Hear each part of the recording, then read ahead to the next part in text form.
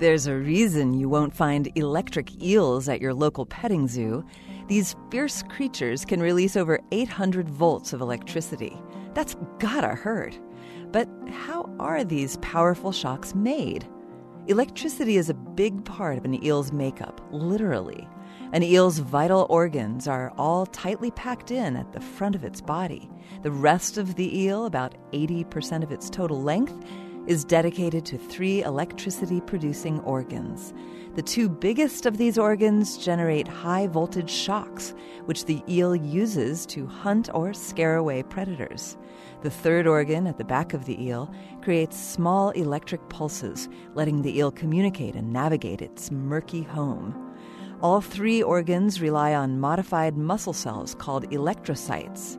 These cells are basically miniature batteries. They store and produce electricity. The cells work in sync. When one cell discharges a current, all the others do too. Eels are excellent at controlling the jolts they release. Since these creatures are mostly blind, small electrical pulses act like radar, telling the eel about its environment. But it's the big jolts you have to watch out for. When an eel wants to eat, it sends out 2 quick pulses. The pulses make any nearby prey violently twitch, revealing the prey's location. The eel then emits hundreds of high-voltage shocks, rapidly stunning its victim. Then, chomp! Dinner is served.